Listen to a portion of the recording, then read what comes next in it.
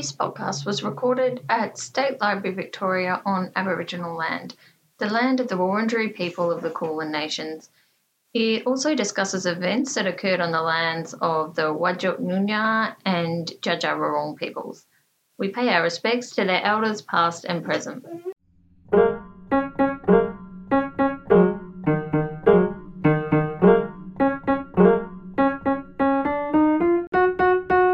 Hello, Christina. Welcome back to In Those Days. Thanks, Penny. Yep, we're going to talk about yesterday's newspapers today. Yes. And one of the fun things that I like to do in Trove is when there's like a current event happening, I like to look up past events that have happened and like compare and contrast. So yesterday we had King Charles III's coronation. Yes, we did. Did you watch it, Christina? Look, I did until I got quite tired, but I pushed through until the crown was on his head and then I had had enough. And you're like, oh, okay, it's done. Yeah. I just liked watching the horses on the way. There's not going to be a revolution today. So No. Okay, switch off. I didn't see Camilla get her crown, but I'm sure it was similar. Followed through. So I had a look in Trove for some information on past coronations. That is a massive topic. Too big. Okay. Narrowed it down. I was quite inspired by Charles and Camilla's quiche.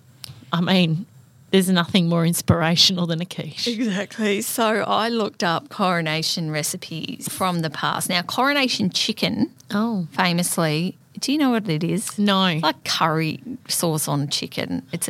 Why is everything so disappointing for this? Isn't it a big day in your life? Don't you aim high? Not, I'll have a sandwich. Some people who go out for lunch and order soup, don't bother. Oh, absolutely. Just no. That's not an ordering out meal. That's a sad Sunday night meal at home. Mixing some King's curry paste with some mayonnaise. Anyway, so the coronation chicken it comes from Queen Elizabeth II's coronation. However, it was named well after the coronation at the time. It was just called Chicken surprise. I think it was called Chicken Queen. Chicken Elizabeth. Right. It had a French name. I can't say. Yeah. There's a lot of articles though in the paper, not necessarily official coronation recipes, but saying to people, this is what you could have for your coronation party. Did you have a coronation party or attend a coronation party yesterday, Christina? No. I had a croissant to celebrate the guillotine. Anyway. I did think about scones a lot yesterday. Yeah. I didn't eat one, but I did think about them and I guess that moment passed.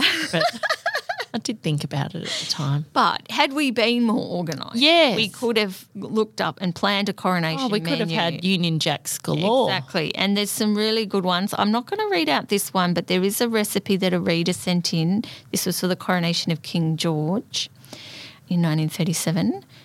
And it was coronation pigeon pie. Ew, again. And it's what it is, disgusting. A bed of steak with 3 pigeons on top. Oh, have they taken the feathers off or Yes. just crisped It them? says you have to clean and prepare 3 young pigeons.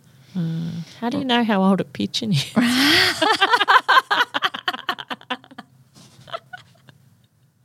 That's a good point. I don't know. You look at a whole flock and you're like, there's the young one. That one's sprightly. Yeah. That one seems a bit woke. And I was like, oh, well, it was the Depression maybe. And then I realised it's on a bed of steaks. They've got 6 hard-boiled eggs. Don't like this flaky mixing pastry. of proteins. I find it, I know I don't eat meat, but even if I did, I think You wouldn't put a pigeon on a bed of steak. No. What this steak needs is a pigeon on top. But in a slightly more friendly one, we've got an article that was 3 coronation cake recipes. I feel like the sweets is where it's at for coronations. And this one was published in the Australasian on the 15th of May 1937. In the British Isles, they are serving special coronation cakes. Why not here? These 3 are suggestions for your coronation cakes. George and Elizabeth cake, a very rich cake. Is that it? Yeah, no, we're going to get to it. Oh, okay. And it's a fruit cake, so it's a very rich fruit cake, which, I mean, it's for George. It's a bit of a metaphor. Yeah, it's for George and Elizabeth, but it could be any of them. Yeah. And it says half the mixture will make a fair-sized cake. It's got, the flour, the butter, the sugar, the citron, the currants, and it's got 18 eggs. Right. And it says warm the butter, beat it to a cream, break in the eggs by degrees. That should take several hours. Yes. With the fruit and sugar, add the flour last, keep on beating and do not discontinue Do not. till you are satisfied that the mixture is thoroughly mixed. Right. Bake about 3 hours. God, that's a long bake. Repent at leisure. And so there you go. I know it's too late, but let's face it, Charles, it's not going to last that long. No. So we've got to start planning for the next one. Yeah. Look, I'm going to plan ahead and I will bake a scone next time, God damn it.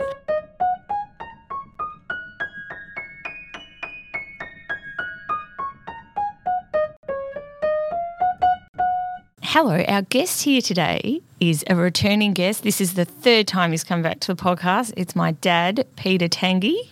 Thank you very much, Pen. Thank you for Christina for putting up with me again. Third time lucky.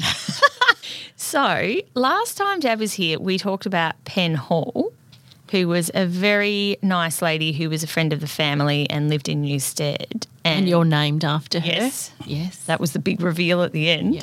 So that was episode 5, if you want to go back and listen to that. But when we were talking about Pen Hall, we were also talking about her partner, Chorkles Nellie Louisa Kasner Moss.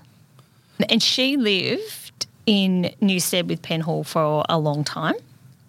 And Dad, you got to know them when you went over to do odd jobs every Saturday when you were growing up. Brother Bill used to do odd jobs on a Saturday morning for them, and then he got too old for that. We were at church one day and I said to Dad, can I go and ask Miss Moss if I can have a job? And I was about 12 at the time. He said, oh, yeah, go and ask her. And, of course, I was on the payroll after that. Oh, that's fantastic. What was Chorkles like when you knew her dad? Look, she was a person who dressed like a man, swore like a man, behaved like a man, but who was very concerned about all aspects of society. Mm-hmm. They'd buy every paper that existed. She was always very, very nice to me, but there was one rule one. Rule one is you did it exactly the way Miss Moss wanted it done. Whatever job it was, I remember there was a big drain with couch grass in it that ran out into a yard paddock, and that couch grass had to be cut with a knife that was about 2 inches long. So it took you all day? Yeah, well, it might have taken me 3 weeks. Could have got a shovel and done it in a quarter of an hour. It would have started growing back by the time you finished it. Yes, it did. And I think it might have been a way to keep me employed too. Yeah.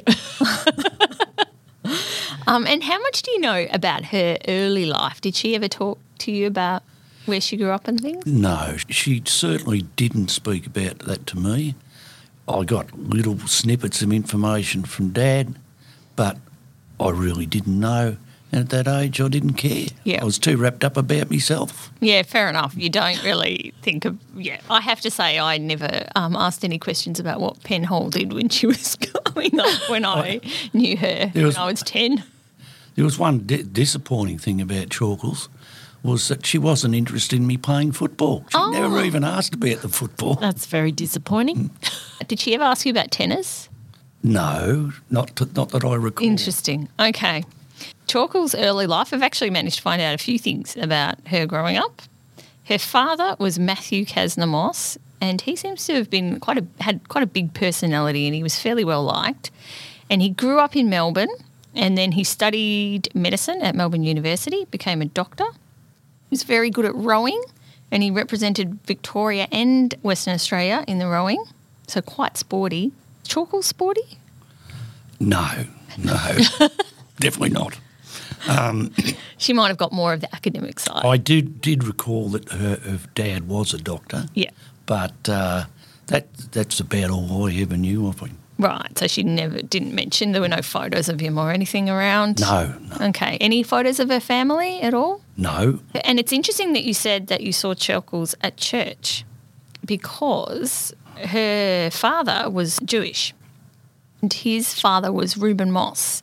And if you remember back to the Pen Hall episode, there was that portrait of Reuben Moss that was donated to the Jewish Museum. Reuben Moss was an optician and he had a shop in Melbourne that was called Kasner Moss. They made like binoculars and all kinds of things. Ah, right. But he died in 1903, and then Matthew Kasner moved to Perth for the first time. And there was a bit of controversy because then I think he got sacked from the hospital where he was working, but it was like a bit controversial about he was defending himself in the papers and the hospital was saying he knows why he was sacked. And he kept saying, I don't know why I was sacked. Tell the media. So after he got sacked from Perth, he moved back to Melbourne. And then I found this article from the Argus on the 24th of February 1909. Moss Cox. On the 28th of December, at the office of the Registrar, South Yarra, Matthew Kasner Moss, son of the late Reuben Moss of St Kilda, to Ada Nellie, eldest son of Arthur John. So that's his wedding notice where he married Ada Nellie Cox. And it's in a registry office. So it's not a religious ceremony. Mm-hmm. Right. I really don't know if he kept practicing his religion or not. Did you hear that that Chorkles' family had Jewish background? No, it wasn't discussed. All I know was that she converted to Catholicism. Now, I didn't know what from. But I think probably she wasn't brought up Jewish. Matthew Kasner Moss, when he was in Melbourne, he was often reported about in the Jewish Melbourne papers, and then once he goes to Perth, nothing.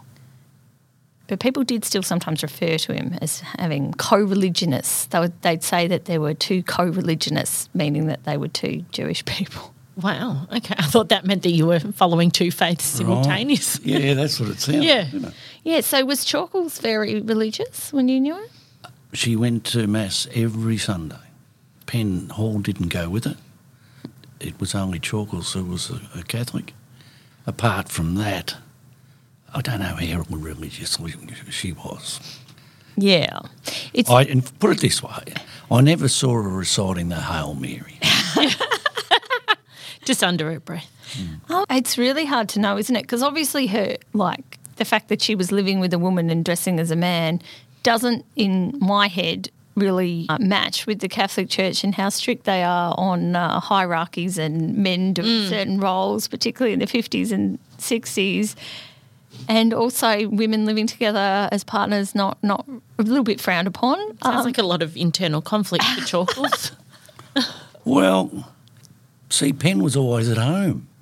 So the parish priest didn't see Penn. Yeah, I guess that's right. So it wasn't really a conflict. And Chorkles had such a strong will and a strong belief in her own capabilities and what she believed in that bugger them, I'll do what I want to do. Yeah, and who's going to tell her to leave? Well, that's right. And if she had, because she was, quite good friends with other people in the community. She was always recognised as different, eccentric, yes, but respected because it was mostly a farming community and she was able to assist people with their sick animals.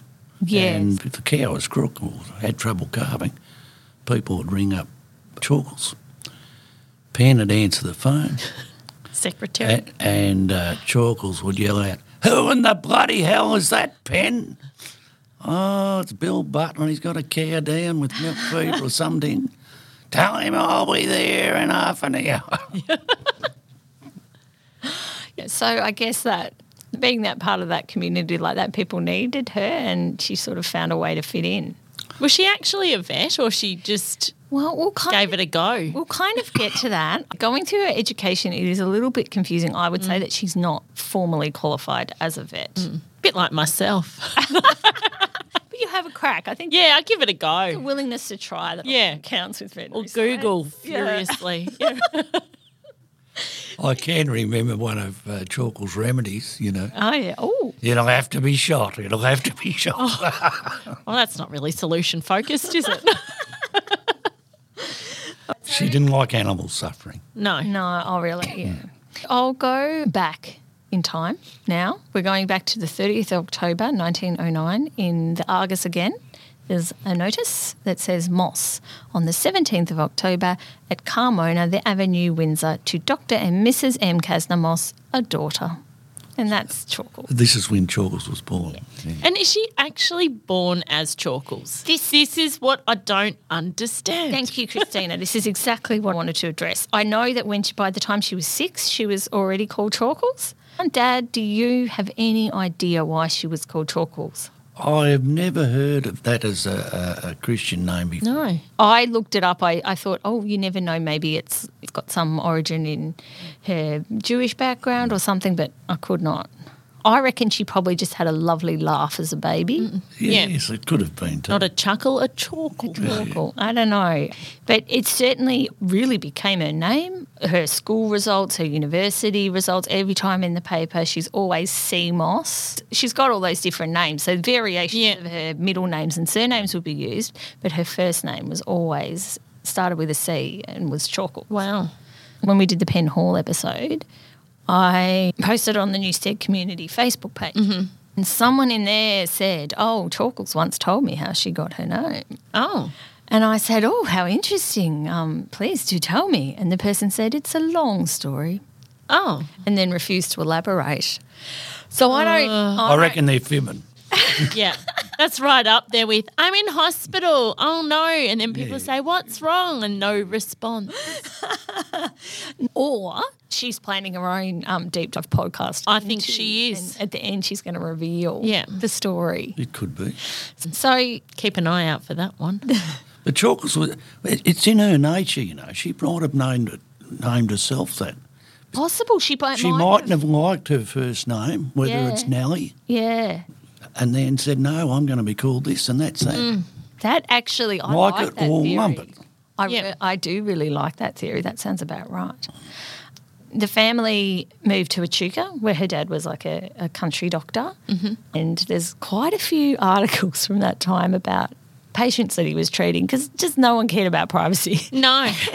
Everyone loves a medical drama. Exactly. And it was gross. And there were like cow horns stabbing people in the face, circular saws chopping off arms, someone's foot that got burned and looked like a boiled ham. Oh.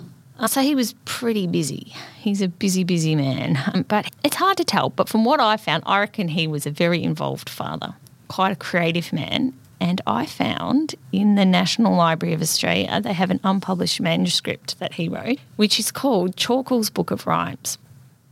Fascinating. He wrote this in 1915 and it's a handwritten... So she's 6 then? Yeah. And so that's how I know she was called Chorkles when she was 6. He's done illustrations as well. And so I ordered it from the library and I was like, I'm not sure if this is going to be worth it. And it's so good. I was so happy with it. The start of it is like these little rhymes and this is one of them. Seesaw, surgery door, McWilliams shall have a new needle. Chorkles shall watch while he yells out in Scotch and kicks up his legs like a beetle. And there's a picture of the doctor giving the... That's a very large needle. And it looks like an umbrella. Yeah, and, it does. And Dad's done the illustrations. Yeah, he's done the whole thing. And I thought, it was going to be some really old scrawly handwriting and whatever, but it's all really neatly written calligraphy. Is it copyright? No, because he died in 1947 and it's 70 years after you die. Things go out of... Could I be your manager? Yeah. I reckon some of it's... And we'll cut Christina in too. Yeah, just a third. And then the other reason why I think he probably wasn't very religious is that he wrote this rhyme, here come the wowsers to sit in their pewses and here comes old Whiskers to bite off their shoeses. And that's their dog. They had a dog called Whiskers and he's drawn people going off to church. Look a little bit Dr. Seuss, those drawings. Yeah, and he calls them wowsers, so I think he probably wasn't going to church. What's your definition of a wowser? Your younger generation. Isn't it someone who's kind of always going on and pretending to be virtuous and lecturing other people? And being boring? Yes, I put that into context too. Like, it's basically anybody who doesn't like other people having fun. Yes. No gambling, no drinking, no partying. None of the good stuff. So that's Matthew. I reckon Matthew was probably quite fun. Traditionally, the Methodist people were called wowsers. Say very much. that's right. They around didn't those things. dance or sing or do So it anything. might have been Well, very they sung. Oh, yes, but tedious songs. might have been a very specific sledge. So then after the little rhymes, there's also longer stories that he wrote. There's one that's, I think is very funny, and it's about Chorkles and a wicked rhinoceros who's always trying to eat Chorkles. This is a section where the wicked rhinoceros has kidnapped Chorkles and taken her back to his house. They're back at the rhinoceros's house. His house was made of fur and had a merry-go-round on top. The wicked rhinoceros used to catch people and put them up on the merry-go-round, and at night time they would go to sleep and fall off like ripe fruit, and the rhinoceros would pick them up all squashed and cook them next morning and eat them. Oh, this is wonderful. And he put little Chorkles up on the merry-go-round and went inside his house, and there was his little baby rhinoceros. And the baby rhinoceros said, "What did you bring me home for my New Year's dinner?" And the big rhinoceros said, "I've brought home Dr. Moss's Chorkles for your New Year's dinner." And all the time there was poor Chorkles on the merry-go-round on the roof, holding on and going round so fast that she couldn't get off. But all of a sudden she heard feet going pitter-patter over the grass and leaves, and she looked down into the rhinoceros's garden to see who it was, and there was Etty. Not sure who Etty was. It might have been their maid or or it could have even been her sister Dorothy. I'm not sure. And Chorkles called out to Etty to climb up and take her away, and Etty said she would. But there was old Mr. Trebilco on the merry-go-round as well. The rhinoceros had caught him a long time ago, but he wouldn't go to sleep or fall off in the night. He just sat there and got tougher and stringier every day. And the rhinoceros said perhaps he would get tenderer in time, but he didn't. And the little rhinoceros used to play its mouth organ to him to soften him, but he wouldn't. Ew. This is pretty great effort. Yeah, it's very dark. It's very dark. And, I mean, Chorkles always gets away in the end, but this wicked rhinoceros. And Mr. Trebilco was the librarian in Echuca. And so I think the story's also just filled with people that they didn't really like or that they laughed at or something. I think McWilliams, the guy who got the needle, I suspect he would come in for a needle and make a cause fuss. a scene. Yeah. These stories were like obviously a lot of work, and he was a busy man. It's his side hustle. Yeah, and I assume he was reading them to her in the night. And so to me it just seems like he was probably very involved Yeah. in the kids. Although I will say this. There's more than one child. Yeah, there's Dorothy as well. Oh, She's not really in the books. that's why uncomfortable. There's a bit of favouritism going on there. There's no Dorothy Book of Rhymes. Right. Yeah. Not the Wizard of Oz. There's no, well, I don't think he wrote that. It's a bit strange to have a whole host of books about one of your children and not the other. We don't know if they just maybe didn't get collected by the library. Maybe it was damaged or wasn't kept or something. Perhaps Dorothy didn't really want to listen to stories about being eaten. Yeah, that's the other thing. Maybe Dorothy had a Bit more delicate selective. nature. Just Does Chorkles' mother appear in the rhymes? Yes. There's one. This one's about Chorkles going missing. Sing a song of Chorkles, nowhere to be found. 24 pussycats searching all around. When they couldn't find her, the cats began to meow. Dr. Moss's Chorkles lost. Won't there be a row? Mummy in the bedroom, very nearly dying. Daddy in the surgery, roaring like a lion. This is good stuff. Yeah. And he's got like a picture of himself with little lines going, "Me child, me baby infant, me little bar lamb, my little Chorkles." Oh, dear. So I don't know whether this is based on an incident where Chorkles They're ran actually away. quite eerie drawings, aren't they? They got big bulgy Bit eyes. creepy. Yeah. I like the cats, but the But this is humans look scary. well within, the tradition of dark children's stories. Oh, like that. What is it? Strudelpeter or whatever. Yeah, that one. Oh, that was petrifying. Yeah, but it's really inspired a lot of writers. Yeah, yeah. And was the cartoon stuff of the drawings, was that common in those days? Or? Well, I don't really know. You'd have to talk to someone who's like It's a bit Roald Victorian. Dahl-esque as well. Well, it is, and it makes me think that he was really involved with her and like a really caring father. But then there is also the A.A. Milne example. You know how he wrote Winnie the Pooh about Christopher Robin? It was about his son Christopher Robin. And then Christopher Robin, when he grew up, was like, my dad was not nice to me. Like Enid Blyton hated children. Yeah. And didn't spend any time with their own, but but you'd think captured the imaginations of generations. You kind of imagine it like, you know, you making up Fox stories to read to tell our kids and then writing them down, which is lovely. So I just imagine that it's the same for Chorkles and her dad, that it was this nice thing that they did together. Like it's nice to think that, you know, at 8 o'clock at night when it's time for Chorkles to go to bed, Dad's come home and they've got the kerosene lamp going and in the dark he's reading these quite scary, petrifying stories. And then you go to sleep well. there. Yeah. And don't tell me you've had any nightmares. Call Letty if you have any troubles. So, and at some point the family moved back to Perth. So I'm not sure exactly when, but it was in about 1921. And Matthew Casnamos did much better in Perth the second time around, and he became a very prominent doctor. He was president of the British Medical Association, and he specialised in anaesthetics, I think, and invented some of his own devices. And one of his anaesthetic devices is in the Western Australian Museum. And he also worked a lot at the Claremont Hospital for the Insane. Excellent. You probably wouldn't call it that now. And, you know, post-World War I, they were getting a lot of work. Yeah, a lot of insanity. But would that have been voluntary too? He was on the board of visitors and some of it might have Some been. of them might have been okay until they read the Chorkles story and then took a bit of a turn for the worst. Imagine him coming around. Creating work for himself. What's the story for you? Yeah. This is merry-go-round. Yeah, Like and there's fridge. a rhino with a hairy house. It's made of fur. This insane stuff Yeah. is it's quite arguable, really.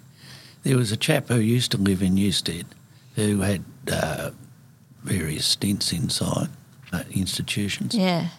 And he'd go up to people in Newstead, he'd stare at them and look them in the face and say, "Are you sane?" It's a good question. And then Depends on the day. you know, someone comes up to you and say, "Yes." Well, where's your piece of paper? I've got a piece of paper to prove it.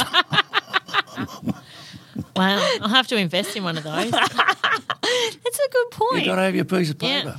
Yeah, and there was one article that I found that was a bit sad that Dr. Casnamos was saying that Claremont needed more funds and they couldn't have charity drives like the other hospitals because people were so ashamed of mental illness that they wouldn't want to be associated and they wouldn't want to donate.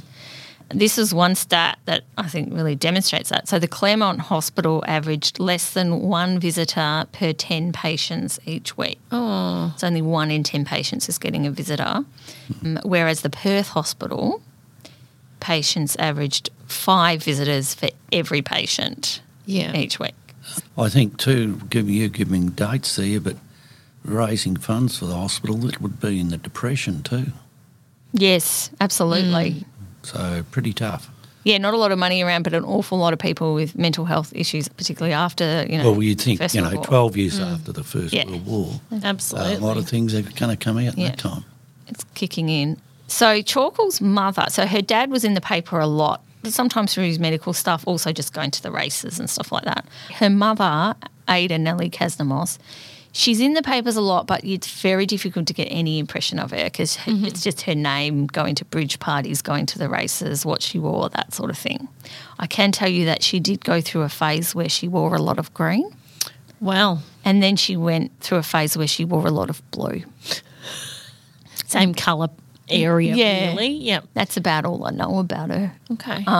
Well, you're wearing all green today, I am. Penny. Is that a homage? Or- I hadn't thought about it like that. It's a homage to my friend Nerida because Nerida often wears colours all the one tone. okay. And she says she gets a lot of compliments for it because she reckons if you wear all the one colour, you look like you've made an effort. That's a solid theory. Yeah. She does have very nice clothes as well. So I think it Good works job, for her. Nerida. So Chorkles and her academic career. She went to school in Perth and she did quite well. In 1926, she got a distinction in her French exams. And, Dad, I think you mentioned that Chorkles gave Auntie Bert French lessons. Is that right? Yes, my sister Bernadette used to go up to Bean and Chorkles, and Chorkles would give Bernadette French lessons. And after year 10, Bernadette shifted down to Melbourne to live with my grandparents. And, of course, she studied French. And that was because of the grounding that Chorkles had given her. Oh, did you learn French? I thought you did. Yes. And my dad was a French teacher as well for a very long time. So there wasn't a lot of choice or option. Did he help you? Well, this is the thing. Dad did help me, but it always ended poorly. So Dad had actually written a series of French textbooks that You don't want to listen to him. He sounds that I like he's felt got were nothing to add. that I felt were outdated by the time I needed to have that information. Even though obviously the language is exactly the same. Is the French language notorious for changing? Yes, a lot, isn't it? Yes, it's constantly evolving. So it never ended very well when Dad tried to help with my French. So when she finished high school, she went on to the University of Western Australia and she studied subjects. She did arts, and so she studied English, logic and philosophy, and biology as well. Gosh, she does sound like me, Penny. I know it's not all about me, but there's Why a not? lot Why of similarities going on here. Yeah. Then in 1929, we've got in Perth Truth this little note. Miss Chorkles Moss, elder daughter of Dr. and Mrs. M.K. Moss of Hayes Street, West, who has passed her second year in the Faculty of Arts at the recent university examinations, will leave for the Melbourne University in February. And this is the article that has a photo of Chorkles that I showed you last time, the one where she's wearing a dress. There she is. So at this stage, she looks like a fairly conventional young lady of the time, and she stayed at Janet Clark Hall. And this was the same. Her dad also studied at Melbourne University. So while she was at university, her mother used to go and visit her sometimes. And then, From Perth. yeah, from Perth. That's a commitment. She'd catch a boat over. Or Yeah, I Wow. think they probably did catch. And then Chorkles will come back just for the summer holidays. And I did find one article where they mentioned that she was studying medicine, but I don't think she was. I think it was arts, because then when she graduated, it said that she was studying arts. Now, I think Chorkles did do a bit of writing as well when she was at university. I found this piece that was published on the 17th of January 1931, and it's quite long. I won't read the whole thing, but it's called Monday-ishness. Monday-ishness. So she's made up her own word, which is a good start. There was a little picture of like a heart rate trace, that you see the up and down. And it's by C. Kasnamos. At the head of this article is a pulse tracing, i.e. a graphic representation of the rise and fall of the pulse, ergo the work of the heart. The upward sweep corresponds to the cardiac systole or contraction, the lower plane to the diastole or relaxation. The whole graph is dominated by the upward sweep. In like manner is the whole week overshadowed by Monday. It is this sudden transition from the quiet idleness of Sunday to the towering activity peak of Monday, Wow. which sharply wrenches and jars the brain of man and beast. Is she okay? There is a mutinous gleam in the tired eye of every newly harnessed horse, a faint longing to kick over the traces or clamp the rein firmly under the matted tail and bolt, away from the city, out of Monday, back to Sunday. Whoa. And she carries on like that for Love quite a some while. metaphor-laden writing. So it seems like she did enjoy writing. It also seems like she's interested in science. She's interested in medical background things, that she's using that metaphors. Absolutely. So even though she was studying arts, it feels like There was a pull. she was kind of getting into other things more broadly. And maybe she would have done science if she had maybe it was less acceptable to do science for her. Maybe she was just Woman. sitting in the back of vet science lectures, just hiding, Yeah. absorbing the information. Tennis.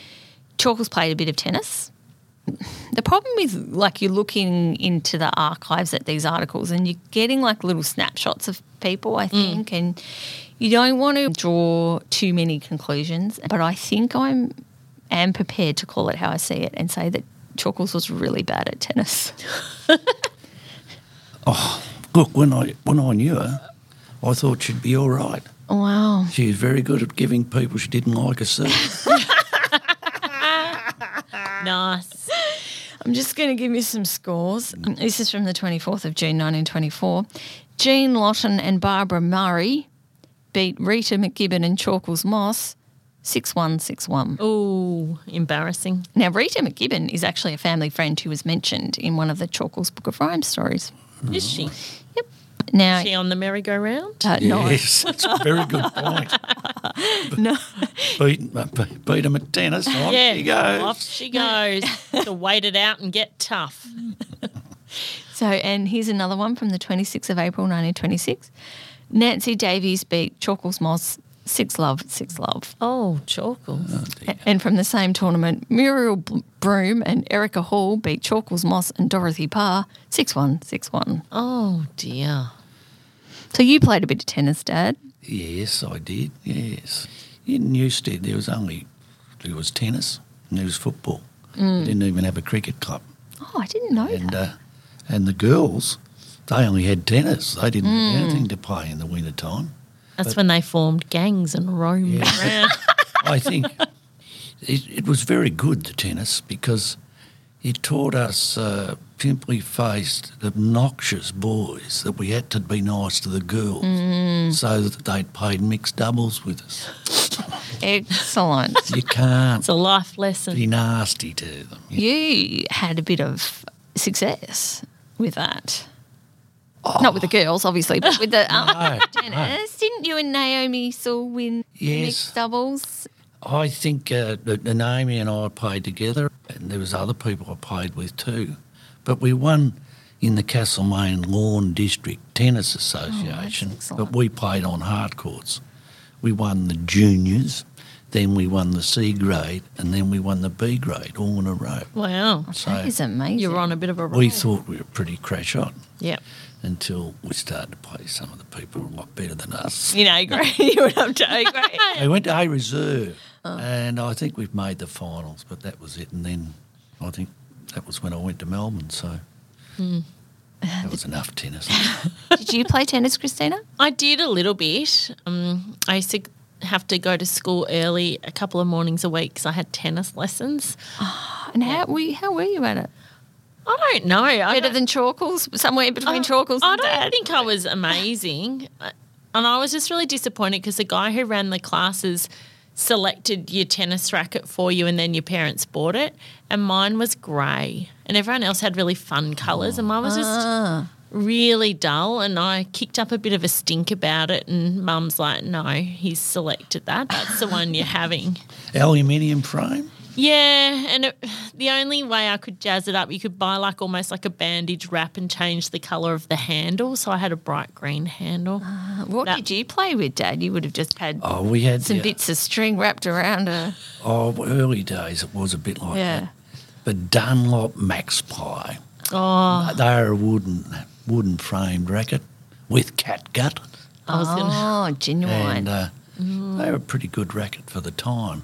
There are other I different. thought that was a types of myth, rackets. the catgut. Oh no. No. Well, that's what we called it anyway. Yeah, no, I Was it actually made from cat's guts? Oh, I think originally it might have been. Yeah. And no, you know how you might have the nylon strings or whatever they are today, and they either break or they don't break.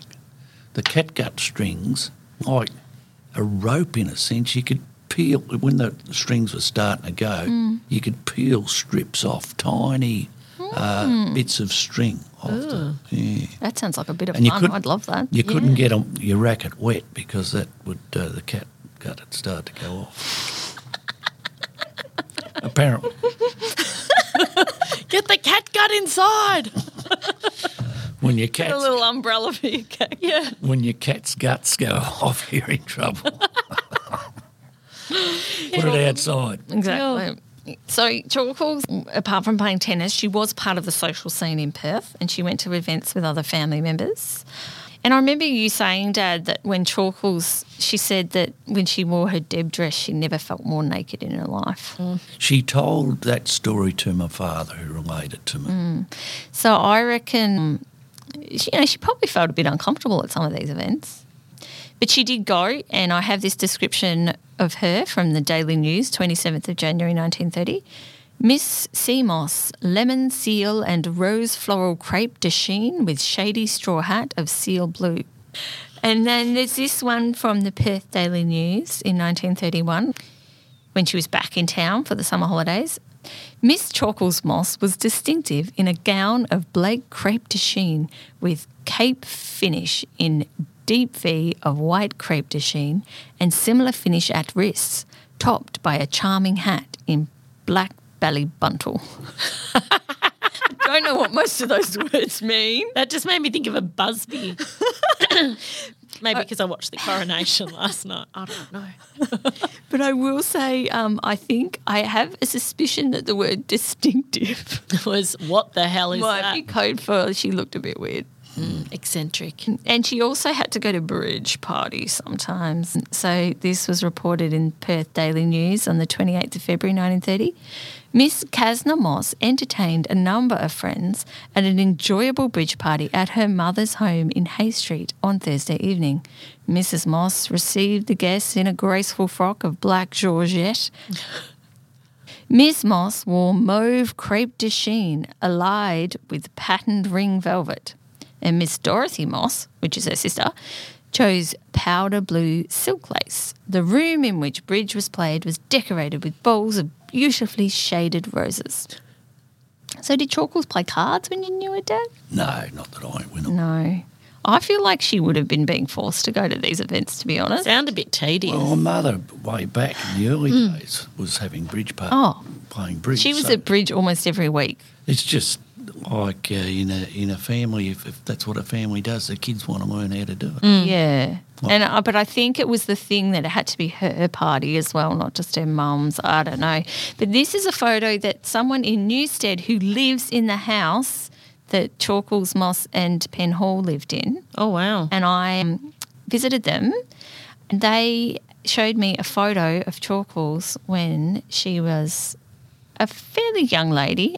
It's Oh, that's Chorkles. She's wearing job pants and a shirt, and she's next to a horse. I'm into it.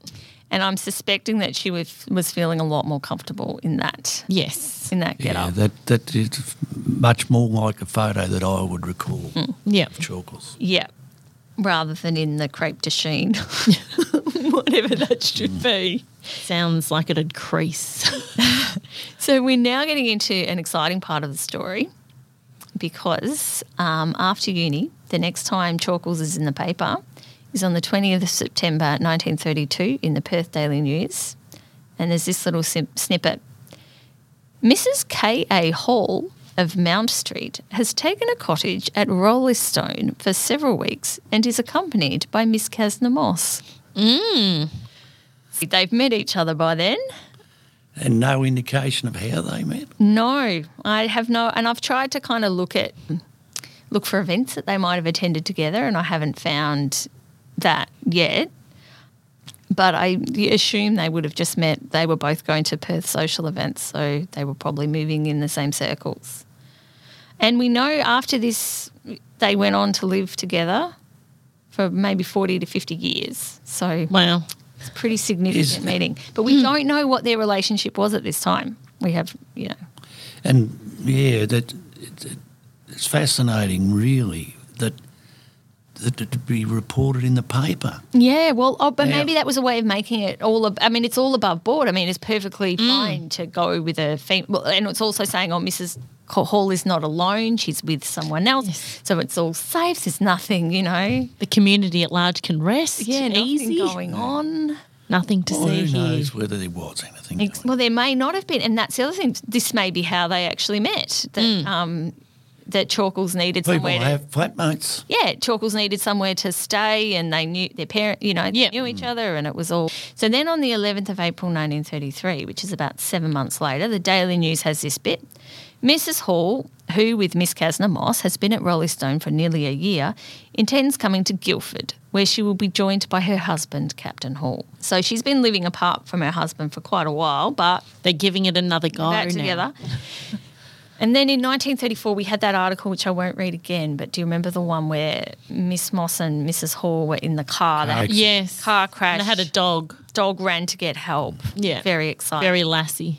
And they were at that time, by that time, they were running a kennel together. Yes. They were breeding Cocker Spaniels, Yes.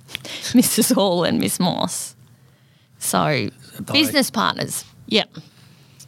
Well, as you know, Pen, you know what happens to flatmates sometimes. Yeah. Well, yes.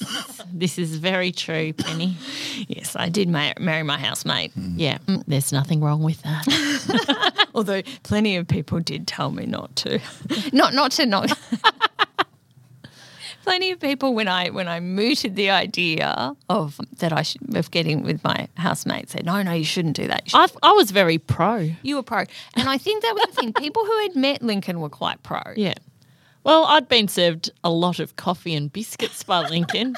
It wasn't about me. It was clearly about you, but I was on board and I benefited from that. Let's keep Very good. going. Yeah. Never met someone with so many varieties of coffee whilst living in a share house. It was all Jasper. Yeah, it was. We used to always go to Jasper to get the beans. Times. Okay. Do you still drink Jasper coffee? No, we don't. Oh, can you two reignite that, please? It would make me very happy. And the Kookaburra biscuits. Oh. Yeah. I was disappointed when it was down to just the lemon. I really liked the jam. I used to get them all the time because they were good value, actually, because they were quite a filling biscuit. Are they the biscuits that were made in Donald? They're very yellow. Very yellow, and then you can get them chocolate covered as well in Donald. Oh, you town. never had the chocolate ones? Oh, yeah, they were probably more expensive. So Chorkles there's another article on Chorkles from the Perth Daily News from the 21st of April 1933, and it's about women doing unconventional jobs. And it's titled Out of the Ruck Jobs for Women. Its second line is Sex, a club of queer trades. Oh, dear. I don't think queer meant the same thing then as it does now, but they were on the right track. Tinker Tailor Soldier Sailor. Oh. The young girls used to count their cherry stones to find out whom they would marry. But nowadays, there would be little difference if they counted their cherry stones in that way for their own walk in life. Bloody cherry stones. It is mostly the Depression that has done it. Women and girls are venturing on all possible and hitherto impossible professions, trades and commercial walks of life. In Perth alone, there are women doctors, dentists, lawyers, accountants, journalists, editors, professional pilots, commercial artists, managers of big businesses, research workers, authors, estate This agents, is outrageous. and dog and cat and rabbit breeders, Yes. chauffeurs and even gardeners. I don't think you have to do much to be a rabbit breeder. You just put two rabbits in a room. Done. Okay. A mother said to her daughter in that half jocular, half desperate tone known so well nowadays, "I'll have to apprentice you to a trade. What will you be?" And in all seriousness, the girl replied, "An aeroplane mechanic." Very good. What was she thinking? This article lists a whole lot of women, lawyers, doctors, etc. And then it says, the breeding of rabbits for wool and of pedigreed dogs is quite a common job for women. Miss C. Casner Moss, a university graduate, is among the dog breeders. Yes. So good on her. She's being mentioned in this article of all these Yeah, Cocker Spaniels. high-flying women doing their job. Like lawyers, dog breeders. They're on a par. Pilots. Yeah. Wish that had been offered as a course at uni. I probably would have done that. It just makes you realise how limited it was. Yeah. The things that they were expected to do. So, at this point, they're business partners. They've lived together at some point, but we don't know, in what way. And Penhall was still married. She did move to Melbourne and then got divorced in 1937. Mm-hmm. And then we know that they lived together in Welshman's Reef for a while, and then they lived in Newstead for many years. The thing that really interests me when I think about this is that we don't know how her family reacted to her unconventional life. It doesn't sound like there's much evidence of them once she reaches a certain point, is there? Yeah, that's right. And she stops going to the social events that she used to go to. If she goes, she's not mentioned in the paper. And at that time, homosexuality would have been regarded as a mental illness. That's interesting when you think about her dad's job at Claremont and what he thought about it. And her sister Dorothy got married in 1938, and Chorkles wasn't mentioned as attending the wedding. Oh. And she didn't go to the kitchen tea either. But we don't know if she went to the Bucks night. Yeah, if you banish from the kitchen tea, it's all over. Dad's, he's just absolutely pestering me now again. What did the bride wear? What did the bride wear? Dad, come on. Calm down. Oh, he's kicking me under the table. Yeah. Come on, Penny. What did you wear? What did you wear? Now, this wedding was in 1938. It was. Well, I wonder whether the fashions changed from the early descriptions of what people wear. Crepe de chine. Crepe de chine. It's not crepe de chine. Does anyone want to guess what the wedding colour was? It's not white. She's chosen a different colour. Blue. Okay, you're both wrong. I'll read it to you. Okay. The bride was given away by her father and wore a smartly tailored frock of brown French roux. Oh, Christina, you speak French. Oh, God, I'm under pressure. Roubaix. Oh, roubaix? Roubaix.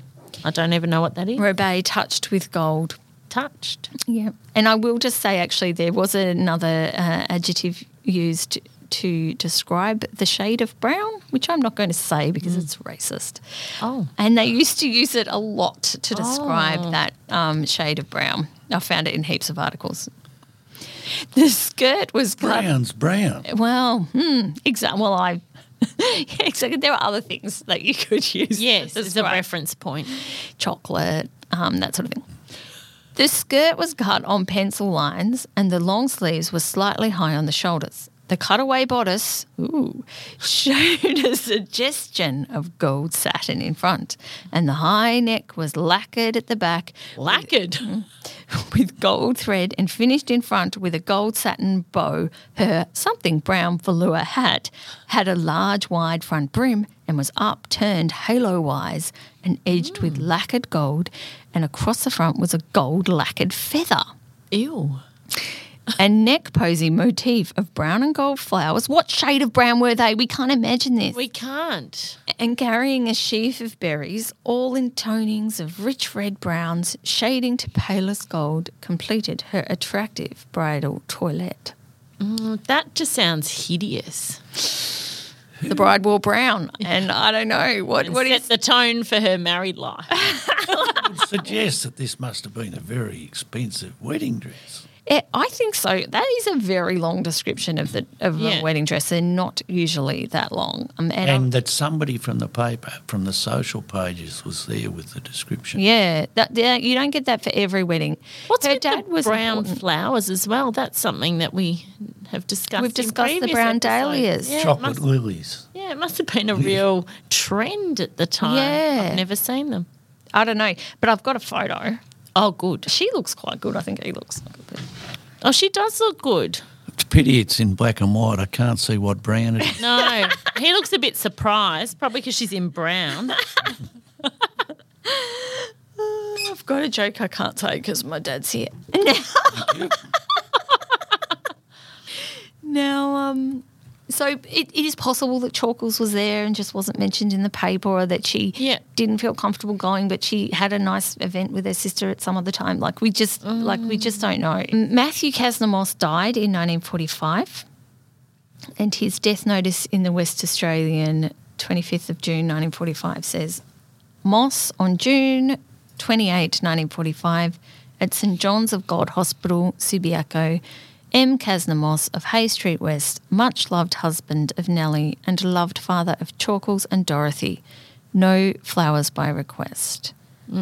So I kind of hope that the fact that she was named in that notice Means that They had that she was... dealings with each other Yeah. as a family. Yeah. And don't forget that, were they all in Western Australia then or not? Hadn't Chorkles? Yeah, come to- Chorkles may have been living in Melbourne as well. I think whether she was there in 1938, I'm not really sure when she moved over to Melbourne. So, yeah, that's a good point too. It's a long way to swim. Yeah. Exactly. There was one notice from 1949 of her sister coming to visit her in Ballarat. Okay. 1949. Yeah. Well, that certainly suggests they kept in contact. Yeah. Did she ever have family come to visit her dad? Because Penhall was an only child, but Dorothy got married and was Dorothy Carey Reid and she had kids. So Chorkles would have had nephews and nieces and things. Did they ever come to visit? I can't remember them visiting when I was there, but I do know she might have had a nephew or a niece or a cousin. I knew she had some relatives, and that might have been Dorothy's children. I don't know. Did you find out whether Dorothy had any children? Yeah, she did. Yeah, I would say that's what yeah. I remember. So yeah, it'd be really interesting to know if what that kind of relationship was. It was just so nice to think that they did keep talking to you'd each other. hope so. Particularly when you go from those stories that her dad wrote for her, where he really seemed to be celebrating her being a bit of a quirky, odd, strong-willed child. Yeah. How were those stories kept again, Penny?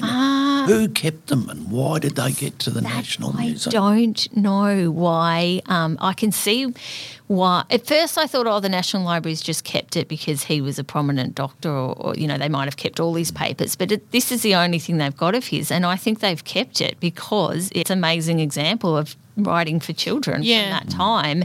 And probably if you studied the history of children's literature, you would probably go, that's influenced by this. Yes. But, yeah, they're, really good. I mean, there's a few things that I think he needed an editor, but for, a first Minor draft details. that he wrote by himself. And really, writing not for publication too. not for publication, and also that, it feels really original and derivative. Yeah. And not derivative to me, having a merry-go-round on your roof where you put your For a rhino your to... future meals. It's I'm not aware of No. having heard that before. It's a bit treehouse-ish, isn't it? Yeah, because Andy Griffiths is very influeed by that Strumpeter book. Yes. Oh, was it Strumpeter? Strumpeter. Yeah, he read that. Or am I growing up. calling it strudel and just hoping that's what... I don't remember, but I've got a really strong picture of the front cover in my... boy with his legs spread out. So scary. Yeah. Mum used to read it to me all the time. It's a very disturbing choice. Yeah. There is a whole nother chapter to Chorkles' life, which we haven't got to, that I think I would like to talk about, but I think we need to make that a separate episode. Right. So if you would be able to come back another day, that would be really good. He's had enough. He's frankly had enough, Penny. I think you two are quite patient to have me here. And we'll put it into the let's see box. Yeah. Yeah, thanks so much, Dad. Oh, and I'll just say at the end that if you listen to the podcast and you like it, it would be really helpful if you could rate and review. So helpful. Come on. Because it helps other people find it, and that helps me want to keep making it. And to be fair, I do not need much encouragement No, she really doesn't. to get into Trove. Just not much at all, but a little bit, it always helps. This is not a paid political announcement, but you're allowed to rate Christina and Penny. Please don't rate me. It might drag us right up, though.